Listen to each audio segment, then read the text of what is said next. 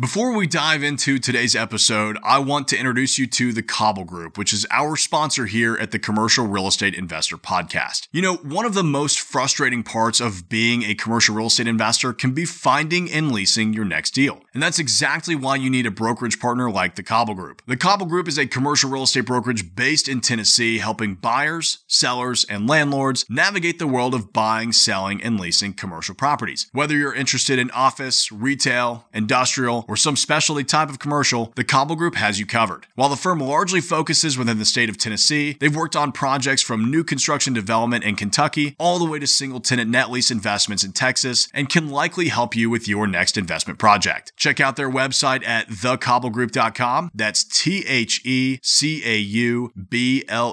group.com, or reach out directly to the office by email at office@thecobblegroup.com. Now, let's get into today's show. This week's episode originally aired on our YouTube channel, which you can just find by searching for my name, Tyler Cobble, on YouTube. So if any references don't quite make sense, feel free to check out the show notes for a link to the original video. Here we go. In the world of commercial real estate, the lease agreement is vital to making sure everyone knows who is responsible for what. Leases can be structured in any way the landlord and tenant agree on, so why do so many choose to write things out the exact same way? While part of it may be familiarity with the terms from past experience, there are some serious advantages for both the tenant and the landlord for choosing to go triple net. Let's take a look at these types of leases to see why they are so popular.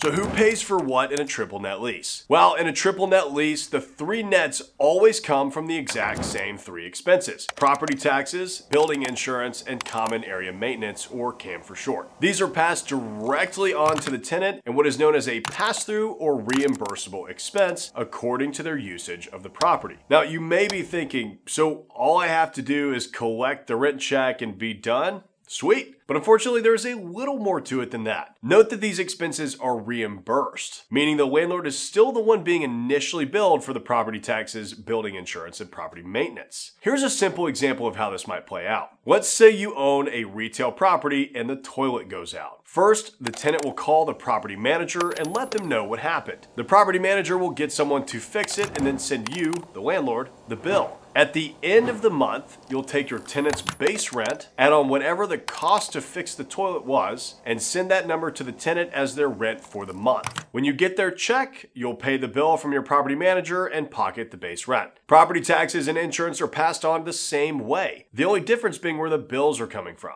Because each of these expenses flows directly to the tenant, as the landlord, you get to keep the same amount, which is the base rent, every month, regardless of what happens. You may already be starting to see why a landlord would like this arrangement, so let's head there next. The landlord's perspective. Let's say you own a building and there is a major hailstorm coming to your area. Would you rather be up all night worrying about potential property damage and your insurance premium going up, or sleep soundly knowing that everything would be taken care of? Most of us, I'm sure, would prefer the latter. This peace of mind or stability is what a triple net lease offers the landlord. A triple net lease combined with a solid property management team takes away nearly all of the stress of property ownership, freeing up your time and letting you focus on finding those new opportunities instead of worrying about fluctuations in property expenses. The protection of a triple net lease can help out in other areas as well. Lenders love to see stable, recurring income, allowing you to get lower credit rates on projects where your personal credit profile is key. If you're retired, you now know exactly what your monthly budget is, or if you're saving for the down payment on a new property, you now know the exact timeline. Having consistency in your cash flow just makes things simpler.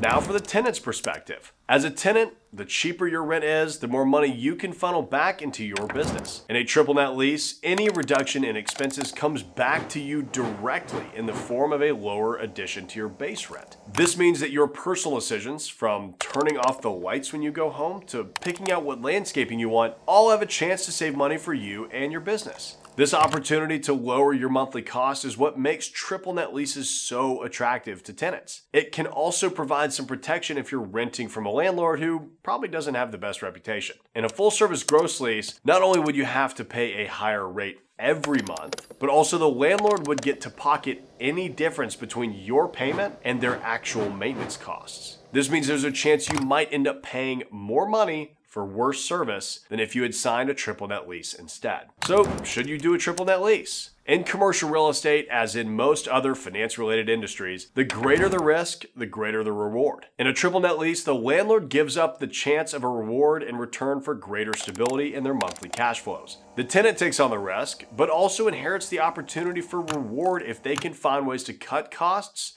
or run things more efficiently. Whether or not this type of leasing arrangement will work for you depends on how comfortable you are with taking on risk and your personal strategy towards real estate investment. In any case, make sure that you're talking through items piece by piece through the leasing process, as what will work best will change depending on the specific circumstances and the property. Okay, so now that we've covered why you may or may not want to do a triple net lease, check out this video here where we're covering the pros and cons of triple net leases, and I'll see you there.